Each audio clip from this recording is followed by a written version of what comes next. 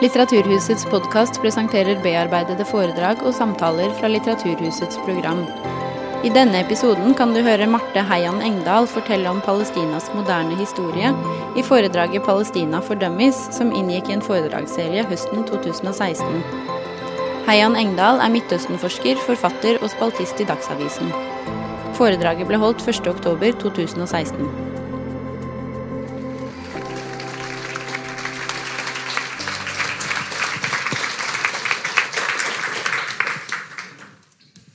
Tusen takk, og tusen takk til Litteraturhuset som har besluttet å lage denne lille miniserien i Midtøsten-historie. Jeg kan dessverre ikke skryte av at det var min idé, snarere tvert imot, så sa jeg at tror dere at noen kommer på det, på en lørdag? Og jeg håper at jeg er litt bedre egnet til å formidle Palestinas historie enn jeg er til å designe programmene som er populære på Litteraturhuset, for det er åpenbart ikke min sterkeste side. Det er sjelden man googler reiseruta si, men hvis man gjør det i det tilfellet her, hvis man tenker at man skal reise på ferie til Palestina, så får man opp det her. Ingen resultater for det stedet. No results for that place. Med mindre du skal til PLO sitt kontor i Drammensveien. For noen uker siden så var det en stor sak på internett, på Twitter, der TV-kanalen Al Jazeera hadde laget en sak som handlet om at Google hadde fjernet Palestine fra sine kart. Og det ble opprør, som det bare kan bli på internett. Og så sa Google, nei, vi har ikke fjernet Palestina. Vi har aldri hatt Palestina på kartet. Vi hadde 2 stiplede linjer rundt Gazastripa og Vestbredden, men utenom det så har ikke vi hatt noen ting. Og nå har de ramlet ut, dessverre, på grunn av en bug i systemet. Og når jeg leste det, så tenkte jeg at noen ganger så serverer livet sånne metaforperfeksjonisme. For det er nettopp det som er saken med Palestina i dag, at det ikke er på kartet, og det ikke egentlig er på noen internasjonal agenda. Og buggen i systemet er jo alle de andre tingene som foregår i regionen. Det er jo oppløsningen av alle de andre statene. Syria, som kanskje noen av dere har hørt om, for 2 uker siden, når Hilde Henriksen Våge var her, og Irak, Jemen, flyktningekrise, en Iran-avtale som fortsatt ikke man helt vet hvordan lander. Det er liksom ingen grenser for elendighet i den regionen, og da har Palestina som sak falt på agendaen. Men ikke her. Her på Litteraturhuset så er det på agendaen. Så det er altså Palestinas historie vi skal snakke om. Jeg tenkte at dere må ha forståelse for at det her er en veldig lang historie, og vi har cirka en time på oss. Derfor så blir det veldig mange hopp i tid. Det blir mange detaljer og mange ting som jeg ikke sier noe om. Det er sikkert mange som kommer til å savne noe. Det jeg har prøvd å tenke er, hva er det jeg vil fortelle, hvis jeg skal fortelle til noen, prøve å forklare utviklingen i regionen, og også noe av bakgrunnen for den konflikten som er mellom Israel og palestinerne i dag. Og så blir det ikke noe særlig mye om situasjonen i dag. Dette er en historietime, så den som ikke kom for historietimen, den kan enten sette seg til å sove nå, eller gå ut, kanskje helst det siste da. Fra 1517 så var Palestina okkupert, eller erobret, av det Osmanske riket. Da var Palestina ingenting annet enn en provins i det her Osmanske riket. Det Osmanske riket hadde, kanskje om det funker med sånne, Jerusalem, Damaskus, Kairo og Bagdad var sentrum i det her store riket, men utenfor det så er det ingen klare grenser. Det er et stort rike, selv om det ikke er styrt som noe enhet. det lokale klanbaserte ledere som har relativ uavhengighet fra herskerne.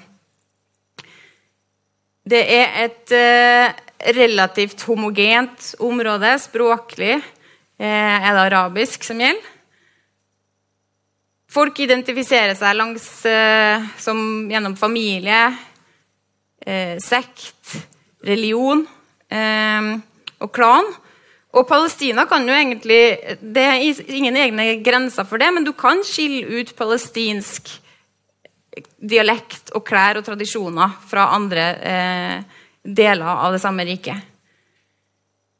Kjernen i det som det palestinske området, så det var delt mellom Beirut, det som var provinsen Beirut, og provinsen Damaskus, jo Jerusalem. Jerusalem sin betydning jo det som gjør at det her fortsatt i dag et så brennbart område. Både for muslimer og kristne og jøder. Og vi må si noen ord om den jødiske lengselen etter Jerusalem når vi skal inn i denne historien. For jødene så det her landet som gitt til jødene av Gud. Gjennom pakten med patriarken, til løftet gjennom patriarken Abraham, og senere Moses, gjentatt under Moses sin ledelse. Kong Davids herredømme strakk seg fra Rødehavet, som vi ikke har fått med her, som nede på det gulvet her, og via Hebron her de sentrale områdene, det som dere ser på kartet, Samaria og Judea, som det som det mange fortsatt i Israel i dag som bruker, da, også Israel offisielt. Dette jo også stedet der det jødiske templene ble bygd, og begge rasert. Og denne sentraliteten til Jerusalem, av tempelet, og de her områdene i jødisk tro og tradisjon og kultur kjempeviktig for å forstå den utviklingen i området. For etter romerne raserer det andre jødiske tempelet, så forsvinner nesten det jødiske samfunnet i Palestina. Men det forsvinner ikke fra troen og fra tradisjonen og fra kulturen. Jerusalem har en sentral posisjon. For eksempel i den jødiske påskefeiringen, Pesach, så skåler man alltid på slutten av måltidet for neste år i Jerusalem. Og på slutten av 1800-tallet, sammenkoblet med en stadig verre situasjon for jødene i Europa, en økende nasjonalisme, der det ikke så lett å være en del av minoritetssamfunnet, så det sionistbevegelsen vokser fram. Da har det allerede bodd det som kalles det gamle Jeshuv, som det gamle jødiske samfunnet i Palestina, som har bodd der hele tiden, som en konservativ, religiøs folkegruppe, som lever stort sett separat fra resten av lokalbefolkningen, og som ikke driver jorda for eksempel selv, så de ikke selvforsynt. Sionistene på slutten av 1800-tallet i Europa begynner å jobbe systematisk for opprettelsen av en jødisk stat. Som dere vet, så blir situasjonen stadig verre, og det som sionistbevegelsen Sion betyr Jerusalem, så det lengselen etter Jerusalem, og blant annet tempelet, som vi akkurat snakket om. Men det likevel ikke en religiøs bevegelse. Det en sekulær, en ikke-religiøs nasjonalistbevegelse, men som vokser ut av en tanke om at jødene må være et eget folk, en egen nasjon, at man ikke lenger kan overleve i Europa. Og med det så begynner det en økt ny jødisk innvandring, og da snakker vi om det nye Jeshuv, som mer representert av den typen her, som bygger landet. Så fra slutten av 1800-tallet og på begynnelsen av 1900-tallet så begynner sionistbevegelsen helt systematisk å bygge opp landet, bygge opp staten som de ønsker seg på bakken, og jobbe mot de respektive stormaktene. På det tidspunktet her det fortsatt det osmanske riket. Og denne tosporsstrategien følger de hele veien til staten Israel blir opprettet i 1948. Det var altså osmanske riket som jeg sa, men de osmanske herskerne stilte seg på den tapende siden, det som ble den tapende siden av første verdenskrig, sammen med sentralmaktene, Tyskland og Østerrike-Ungarn. Og i det så skjønner også sionistbevegelsen at det skjer et skifte. Så de begynner å rette sin lobbyvirksomhet mot det som etter hvert blir den nye herskeren, da. Men det skal vi komme til etterpå. Britene jo en imperiemakt allerede, og bekymret under første verdenskrig, i begynnelsen av krigen, for hvordan det skal gå med området, hvis det blir sånn at de taper krigen. Så tenker de, det kunne jo være nyttig for oss å ha en alternativ muslimsk maktpol i den regionen her. Og med det så starter det som, og den som kunne vært en hersker i en sånn alternativ maktpol, det han typen her, Hussein ibn Ali, som emiren av Mekka, som da en av de mest sentrale figurene på arabisk side. Den britiske høykommissæren i Egypt, Sir Henry McMahon, han skriver en massevis av brev frem og tilbake med Hussein, der de snakker om hvordan man skal kunne opprette det som da et arabisk kalifat, der han skal være hersker. Det ble jo aldri noe av den avtalen. Så vi trenger ikke å snakke noe mer om den egentlig. For den avtalen som det blir noe av, jo årets 100-årsjubilant, og som bakgrunnen til at Litteraturhuset synes at det var en god idé å snakke litt mer om det, nemlig Sykes-Picot-avtalen. 1916, i januar, så blir Frankrike og Storbritannia enige om at når vi vinner krigen, så deler vi Midtøsten sånn her, mellom oss. I britiske, franske interessesfærer og en bit til Russland, som deres allierte. Avtalen har navnet sitt etter Sykes og Picot, på henholdsvis britisk og fransk side. Og den avtalen står selvfølgelig direkte i strid med det løftet, avtalen som britene allerede har gitt til emiren av Mekka. Det går ikke sammen. Og så går det heller ikke egentlig veldig godt sammen med det selvbestemmelsesprinsippet som begynner å være mer gjeldende i internasjonal politikk. Og så går det heller ikke så veldig godt sammen med enda et løfte som britene har gitt. Og denne gangen til sionistbevegelsen. Sionistbevegelsen, som jeg sa, de hadde jo lobbet osmanerne for å få tillatelse, for du kan ikke, hvis du en relativt liten nasjonalistbevegelse, så kan du ikke bare opprette en stat i et digert rike uten at du har en godkjennelse fra den som har makta og kontrollen der. Så etter de skjønner at maktforskyvingen på vei til å utvikle seg sånn som den det ikke lenger osmanerne, men britene som kommer til å være den kontrollerende makta i området, så vender sionistbevegelsen det her diplomatiske sporet av den strategien som jeg snakket om, mot britene.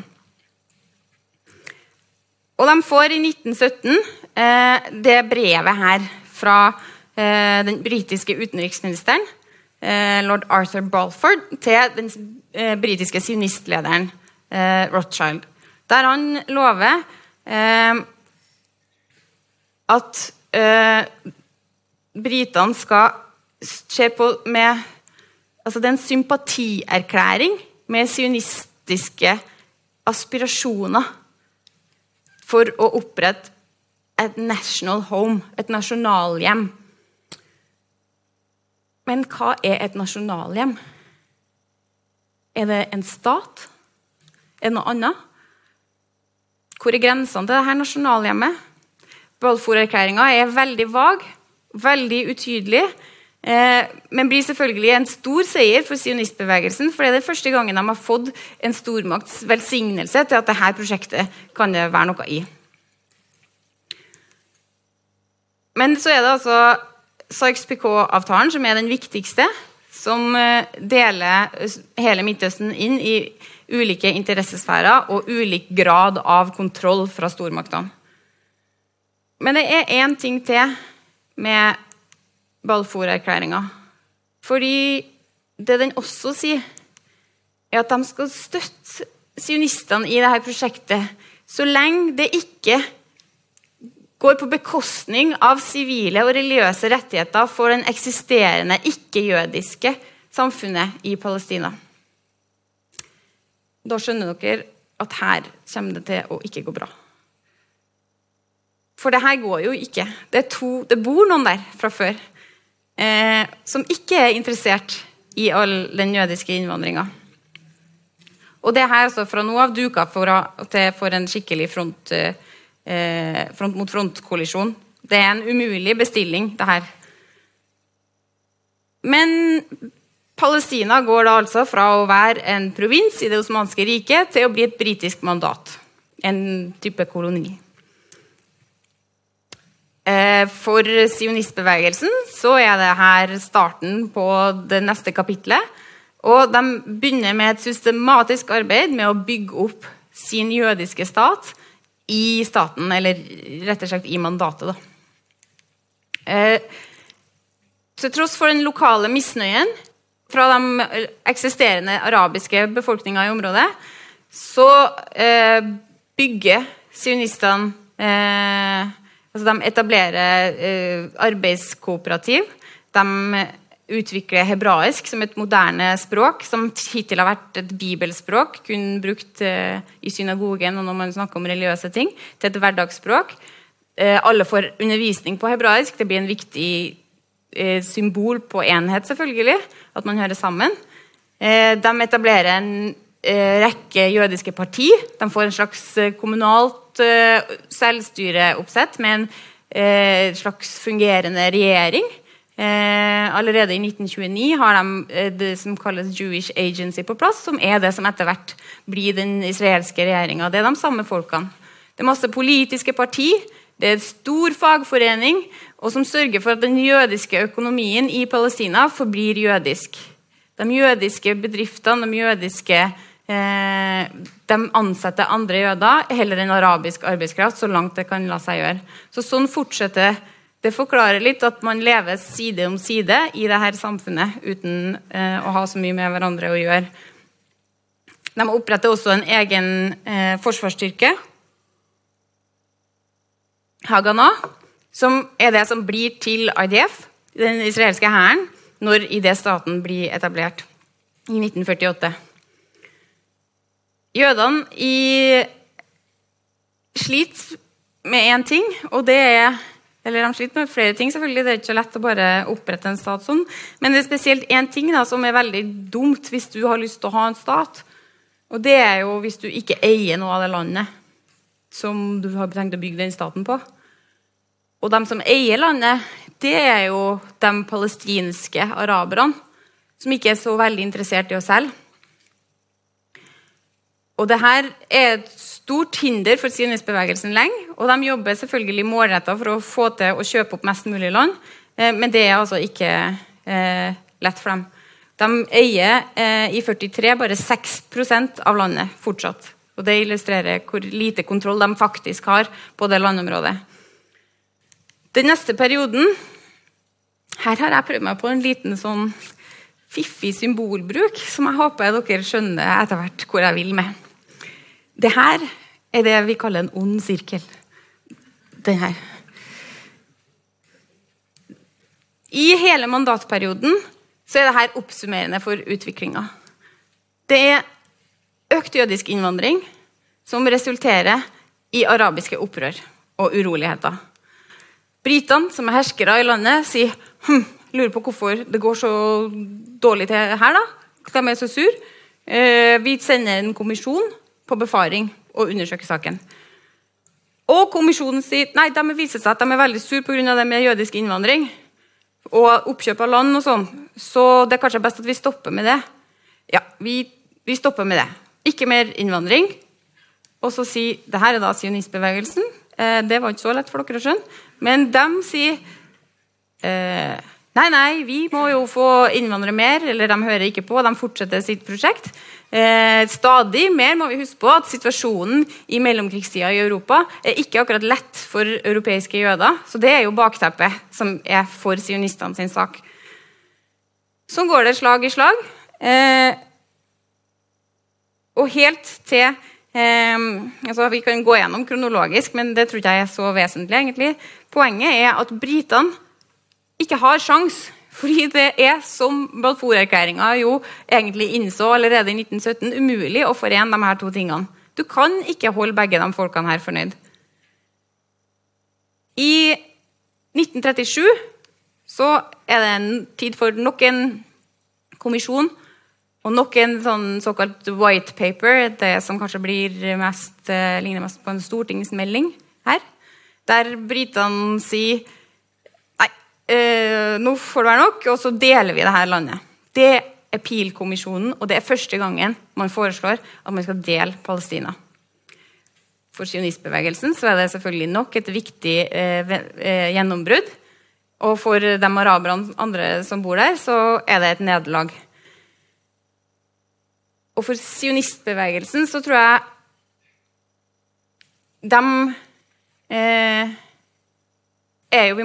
det med situasjonen i Europa egentlig det viktigste bakteppet som vi må, for nå begynner vi å bevege oss, ikke sant? Vi her i 37, Peel-kommisjonen, krystallnatta, ikke mange år unna, og det det som bakgrunnen for den stadig økende desperasjonen.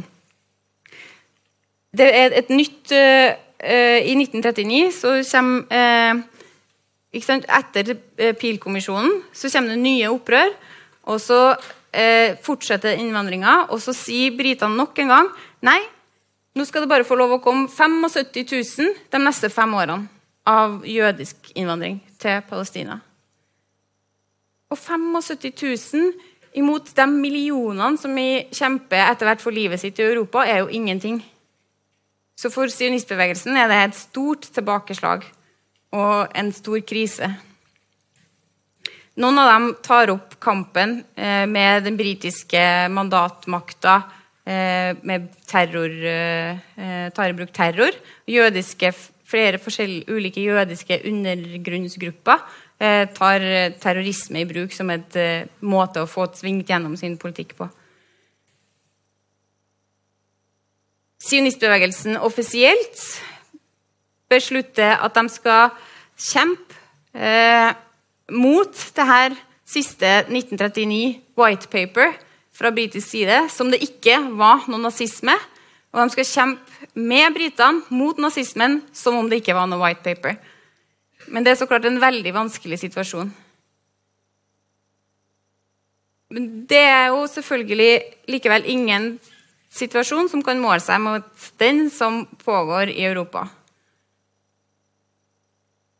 Vi skal ikke bruke masse tid her på å snakke om det som skjer i nazistiske konsentrasjonsleirer og dødsleirene i Europa.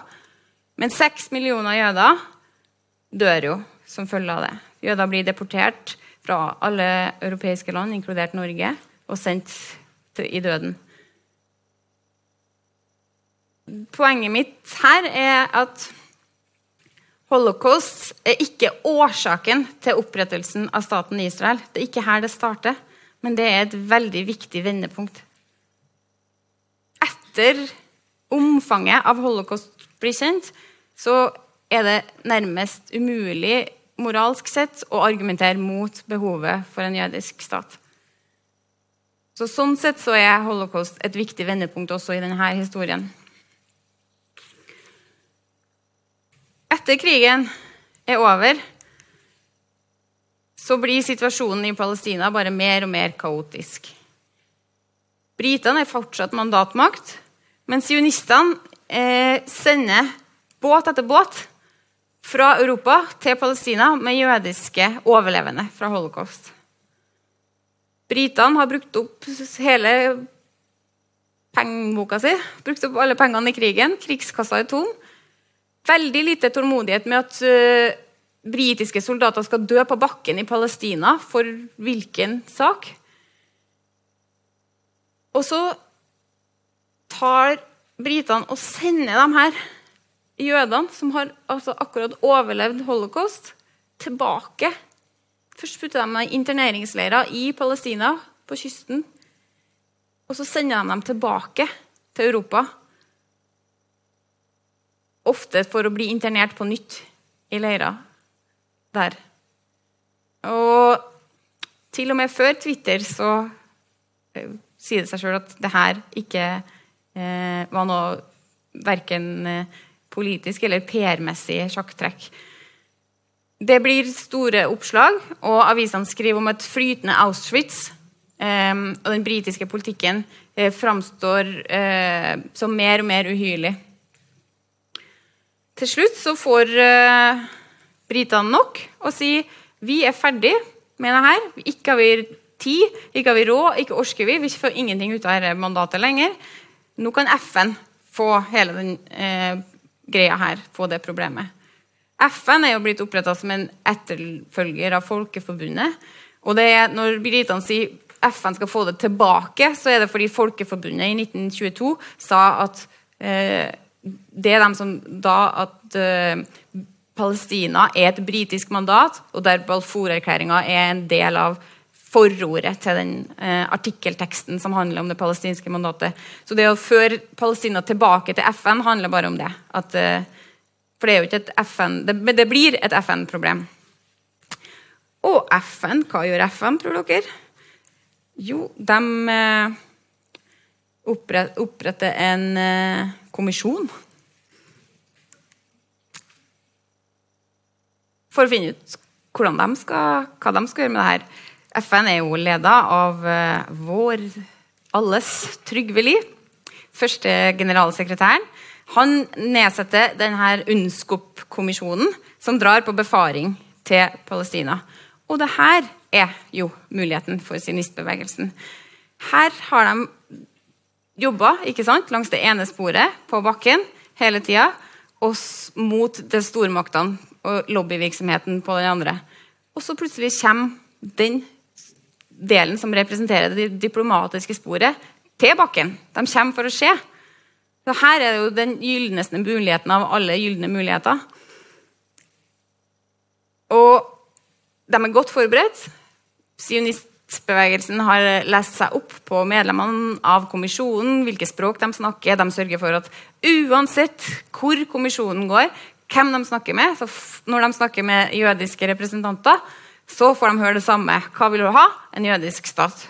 Når vil du ha det? Nå.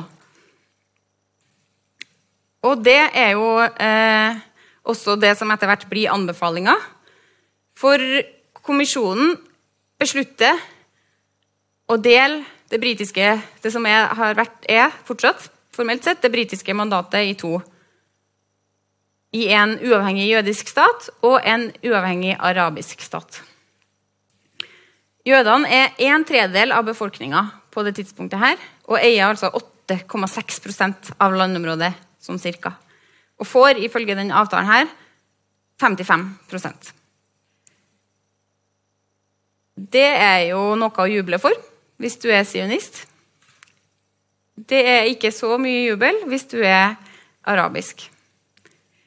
De skjønner ikke hvorfor de skulle få betale prisen for det som de opplever er et problem som har vært et problem som er Europas. Hvorfor skal de gi fra seg land til denne nye jødiske staten for noe som får en utryddelse som foregikk i Europa? Den staten her skulle jo da, at de statene skulle deles i en arabisk og en jødisk, utenom Jerusalem, som skulle være et såkalt corpus separatum, som betyr bare at det skulle styres av FNs tilsynsråd. Det skulle også ikke tilhøre noen av dem, fordi da var det noen som tenkte, det kommer bare til å bli bråk, uansett. Og det hadde jo den personen som tenkte helt rett i. 29. november så stemmer FNs generalforsamling for planen, som kalles bare FNs delingsplan. Og det en jubeldag for sionistbevegelsen. Det jo selvfølgelig ikke bare, det ikke ferdig med det, fordi det her jo en generalforsamlingsresolusjon som ikke juridisk bindende, så hvem det som skal få den planen her ut i livet? Hvem det som skal passe på at det blir sånn som det blir? Og allerede dagen etter så bryter det ut borgerkrig i landet. Og det som har vært, ikke sant, når vi snakker om hele 20- og 30-tallet, så har det vært denne sirkelen av opprør og tilbakeslag. Sionistene har kjempet mot britene og araberne. Araberne har kjempet mot sionistene og britene har kjempet mot, dere skjønner, alle mot alle. Og den krigen fortsetter. Det en borgerkrig som da blir til den første arabisk-israelske krigen i mai 1948. For da gjør britene, som de har annonsert at de skulle for lenge siden, før kommisjonen kom med sin anbefaling om å dele det, de var helt ferdig. Så de har allerede bestemt at 14. mai, da vi ferdig, da drar vi hjem, og så reiser de fra havna i Haifa. Senere samme ettermiddagen så proklamerer David Ben Gurion den jødiske staten, og fra da av eksisterer Israel. Dagen etter så gjør de arabiske statene som de har lovt, og erklærer krig mot den nye jødiske staten. Den krigen varer altså fra mai 1948 til januar 1949. Israel kommer styrket ut av krigen. De har etter krigen kontroll på omtrent 20% mer landområde enn det de hadde før krigen. Og de har også innenfor det landområdet de har kontroll på en mye mer homogen befolkningsmasse. I det landområdet de opprinnelig var tildelt av FN, så bodde over 400 000 palestinere. I løpet av krigen så flykter mange 100 000 av dem. De tallene litt omdiskutert, men et sted mellom 600 og 760 000 flyktninger resultatet av den første krigen. For Israel så det en triumf. De har ikke bare vunnet, de har ikke bare fått staten sin, den blitt større enn de hadde forespillet seg, og de i ferd med å ha en større demografisk overtall enn de kunne drømme om så tidlig. Det ingen som, altså alle lar seg overraske over hvor mange det som flykter fra palestinsk side. Men når Israel, den nye israelske regjeringen da, forstår omfanget av den, så ser de på det som en gave, som et mirakel, som det bare å ta best mulig vare på. Og de bestemmer seg allerede sommeren 1948, mens krigen fortsatt pågår, at ingen av dem som flykter skal få komme tilbake. Alle de plassene de drar fra, husene, landsbyene, bosettes enten med nye jødiske immigranter som kommer fortsatt, ikke sant, i store strømmer fra Europa, eller jevnes med jorda. Ingenting av det livet som palestinerne har levd i det palestinske området skal finnes lenger. Så for hver eneste mai, når Israel feirer sin uavhengighet, så minnes palestinerne sin katastrofe. Al-Nakba på arabisk. For palestinerne så det paradoksalt nok en samlende element i denne geografiske spredningen. De ca. 750 000 flyktningene spredd utover i regionen. Og når de blir det, så det på en måte en ny giv til den palestinske nasjonalismen og følelsen av de får en fellesskap i det. Og jeg nevner det her spesielt nå, fordi det her viktig for å forstå hvorfor det ikke noen løsning. Det her at triumfen og katastrofen går sånn hånd i hånd uløselig knyttet sammen for de her folkegruppene. Det gjør at det til nå helt umulig å finne en løsning på flyktningeproblemet. Og det gjør igjen at det ikke mulig å finne en varig fredsløsning mellom dem, fordi flyktningeproblemet en så stor faktor. Så, folkens, må vi hoppe i tid. Det ikke sånn at det ikke skjer noe fra 1949 til 1967. Det masse sammenstøt og en stor krig, Suezkrisen, kanskje noen som husker, men den har vi dessverre ikke tid til å snakke om i dag, selv om den en veldig morsom krise å snakke om, det kan vi sikkert gjøre en annen gang. Men det et vannskille i historien, fordi det da Israel ender med å okkupere enda mer av det landet som de har rundt staten sin. For i den perioden mellom krigene her, så det palestinerne som selvfølgelig, det ikke krig, men det ikke fred heller. Og hvem det som har det verst i en sånn situasjon? Det dem som midt imellom, de som flyktningene. De som ikke fikk noe løsning ut av den krigen som var i 1948, og heller ikke i 1956. De lager stadig mer trøbbel, sender guerilla-grupper over grensa til Israel fra de arabiske nabolandene og prøver så godt de kan å lage trøbbel. Og det som skjer at for de arabiske lederne så den palestinske saken så viktig for å mobilisere blant folk at de byr over seg selv og hverandre for å være den som den sterkeste talsmannen og for støtten for det palestinske folket.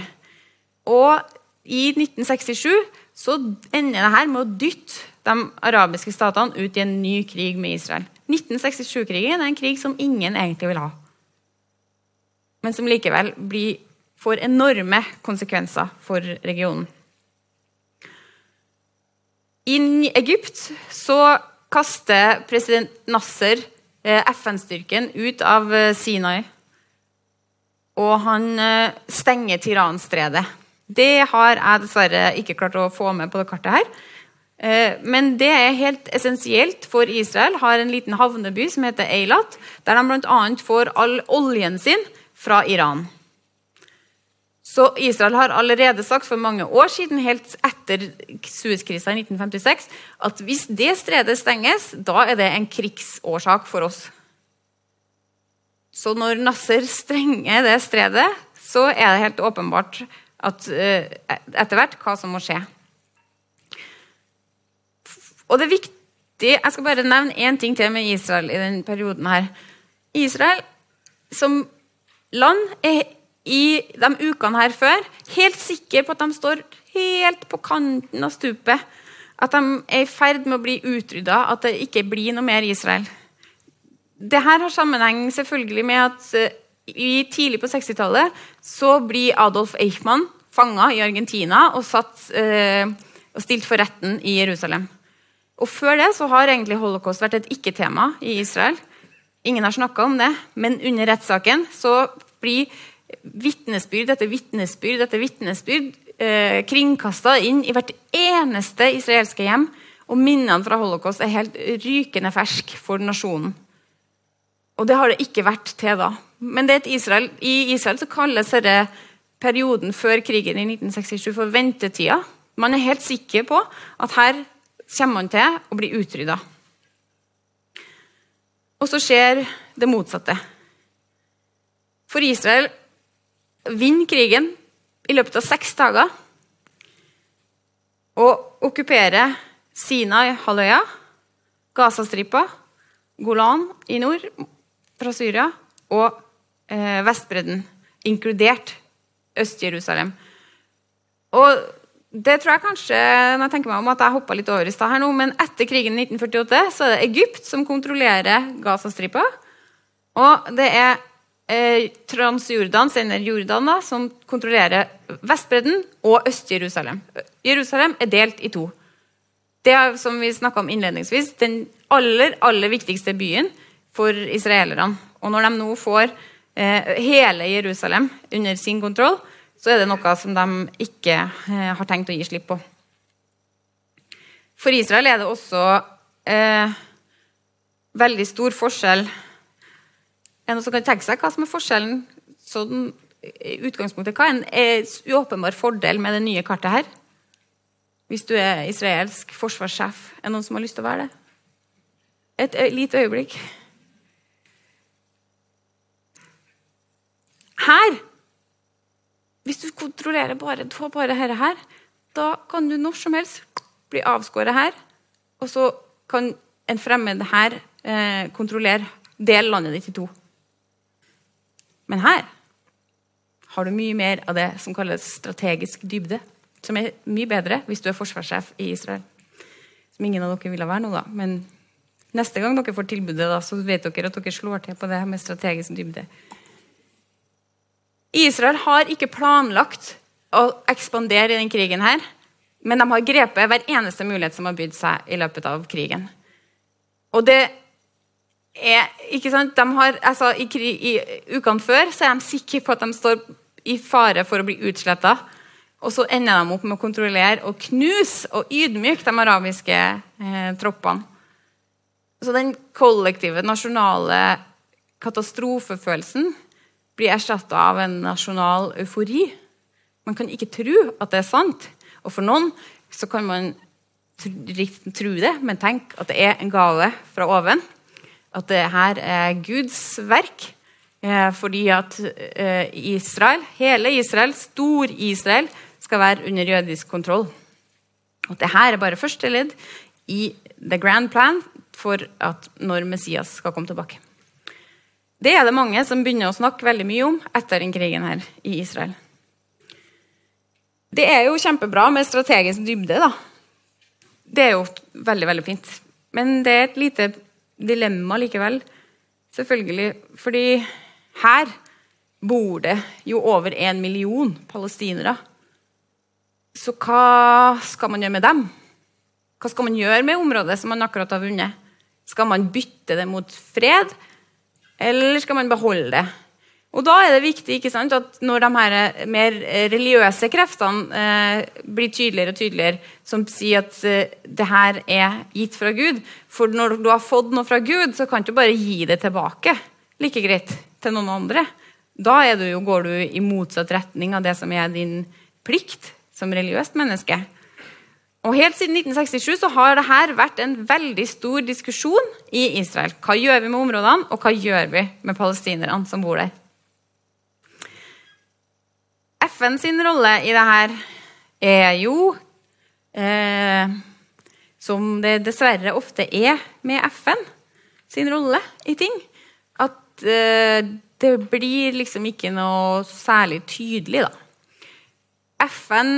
Krigen jo slutt 11. juni, rett etter bare 6 dager. Men for å få en formell stans på krigen, og for å forhåpentligvis kunne dytte partene mot hverandre i en fremtidig fredsforhandlingsprosess, så så vil FN, så skal verdenssamfunnet inn og ha en resolusjonstekst som skal hjelpe partene med å gjøre det. I det tilfellet her så det den sagnomsuste resolusjon 242. Hvis man I Midtøsten, så kan jeg love deg at de fleste der kaller alle resolusjonene på rams. 181, 194, 242, og nå dessverre da, enda flere. Men 242 kjempeviktig, fordi det den resolusjonen som når vi snakker om fredsforhandlingene i dag, den som handler om land for fred, at Israel skal oppgi land for å få fred. Men den resolusjonen har også en veldig dum side ved seg. For den mangler ett ord, som gjør den veldig vag. Den ber Israel om å trekke seg tilbake fra territorier. Ikke territoriene, så ikke det, eller all territories, eller the territories occupied, men territories, som gjør at det ikke helt klart hva Israel egentlig skal trekke seg ut ifra. Og det her ble på det tidspunktet omtalt som kreativ flertydighet. Og det jo veldig kreativ flertydighet. Det må vi gi dem rett i. Men det gir et handlingsrom for Israel, som Israel etter hvert gradvis benytter veldig effektivt. Den 4. Genève-konvensjonen forbyr at man skal etablere sivile bosetninger på okkupert land. Men den 4.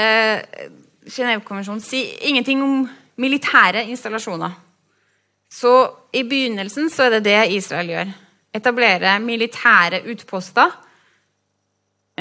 uten at det et formelt brudd på folkeretten. Men la det ikke være noe tvil om det. All forskningen vi har på det temaet her gjør det ettertrykkelig klart at israelske ledere på 60-tallet vet utmerket godt at det de gjør faktisk brudd på folkeretten. Det diskuterer de i sine egne interne papirer. For Israel så det her, man hører veldig ofte i den debatten om Israel og Palestina om fakta på bakken. Og fakta på bakken handler jo bare om hvem det som bor et sted, hvordan bor de, hvordan infrastrukturen hvordan veiene, hvordan vann og avløp, hvordan liksom livet, hvordan det lagt opp. Og det jo helt uproblematisk. Det sånne ting som vi alle fakta på bakken, det skjer å prøve å etablere fakta på bakken. Det kan jo være desentraliseringspolitikk, eller for å bygge en ny forsted til en storby. Men det altså innenfor et lands egne suverene grenser. Problemet oppstår da når Israel gjør det på andre siden av den grensa som internasjonalt anerkjent, som kalles ofte den grønne linja. Med dette smutthullet fra militærinstallasjonene som gradvis blir sivile bosetninger, så får Israel til å slå to fluer i en smekk. Man får man får økt kontroll på økt sikkerheten sin og økt kontrollen på området, og gjennom det skaffe seg en bedre forhandlingsposisjon i forhandlingene. Jo mer man kontrollerer, jo mer må man gi fra seg. Og så sprer det seg en idé både på blant de religiøse kreftene og de sekulære kreftene i det israelske systemet om at det her ikke okkuperte områder, men det frigjorte områder. Det ikke en okkupasjon, det en retur hjem. For på mange av de plassene her kan vi bevise at vi har bodd før. Og dessuten, som dere husker fra det forrige kartet jeg visste dere, så det omdiskutert hvem som egentlig eide de områdene der. For det var jo Egypt som hadde Gazastripa, og det var Jordan som hadde Vestbredden. Så hvordan de her palestinerne plutselig skal ha noe eierrett til området, det det ingen som vil være med på. Og gradvis så slutter Israel, at dette skjer ganske fort, å kalle det for Vestbredden, og begynner å kalle det for Judea og Samaria. I stedet for å si at det frigjorte områder, eller okkuperte, så velger de i sin til israelsk bruk en litt vagere form for benevnelse, og kaller det administrerte områder. Men det jo ikke noe å ta feil av, det å befeste kontrollen sin på det området. De her bosetningene her, som etter hvert har blitt veldig mange, nå det over 500 000 bosettere som bor på det som skal liksom være kjerneområdet da, i den palestinske staten. Det 125 bosetninger og ca. 100 sånne såkalte utposter, som utpostene også ulovlig i henhold til israelsk lov. Men det gjøres ikke nødvendigvis et systematisk arbeid, for å si det på den måten, for å få fjernet dem. Ofte så det indirekte og direkte støtte til både de ulovlige og de som Israel tenker på som lovlig, men som resten av det internasjonale samfunnet forstår som brudd på folkeretten. Men det altså ikke over natta, det en snikende endring, og det en endring i språk, og det en endring på bakken. Og jeg tror jeg skal avslutte nå med å si at Palestina jo bort fra kartet. Det Palestina som var i det osmanske riket, som ble det britiske mandatet, og som ble etter hvert delt i Gaza og Vestbredden. Det jo som vi startet å snakke om, vi har sett det bort fra kartet. Og det litt bort fra agendaen. Det kommer sikkert til å dukke opp der igjen, det tror jeg. Men nå det bort fra kartet. Men palestinerne, de forsvinner jo ikke. De her 750 000 som flyktet i 1948, har nå blitt til over 5 millioner. Som bor i flyktningeleirer i Libanon, i Jordan, på Gazastripa, på Vestbredden, og inntil 2011 i Syria. I Syria så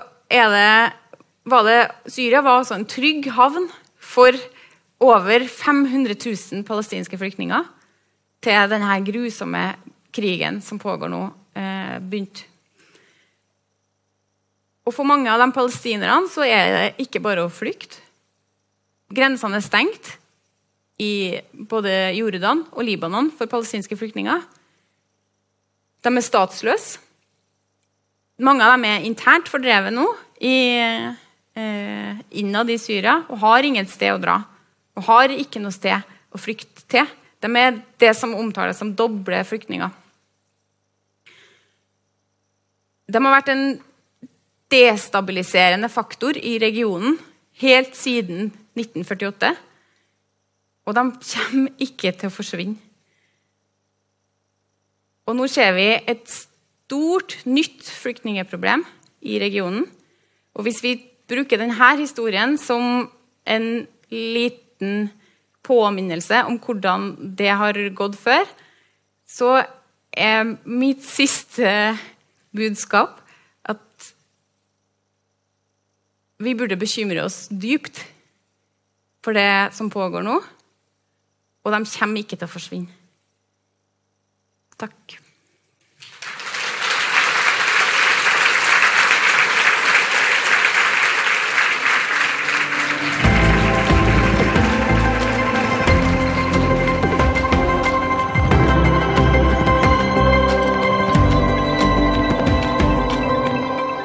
Du har hørt på Litteraturhusets norskspråklige podcast, der vi presenterer bearbeidede versjoner av samtaler og foredrag i regi av Stiftelsen Litteraturhuset. Musikk av Apotek.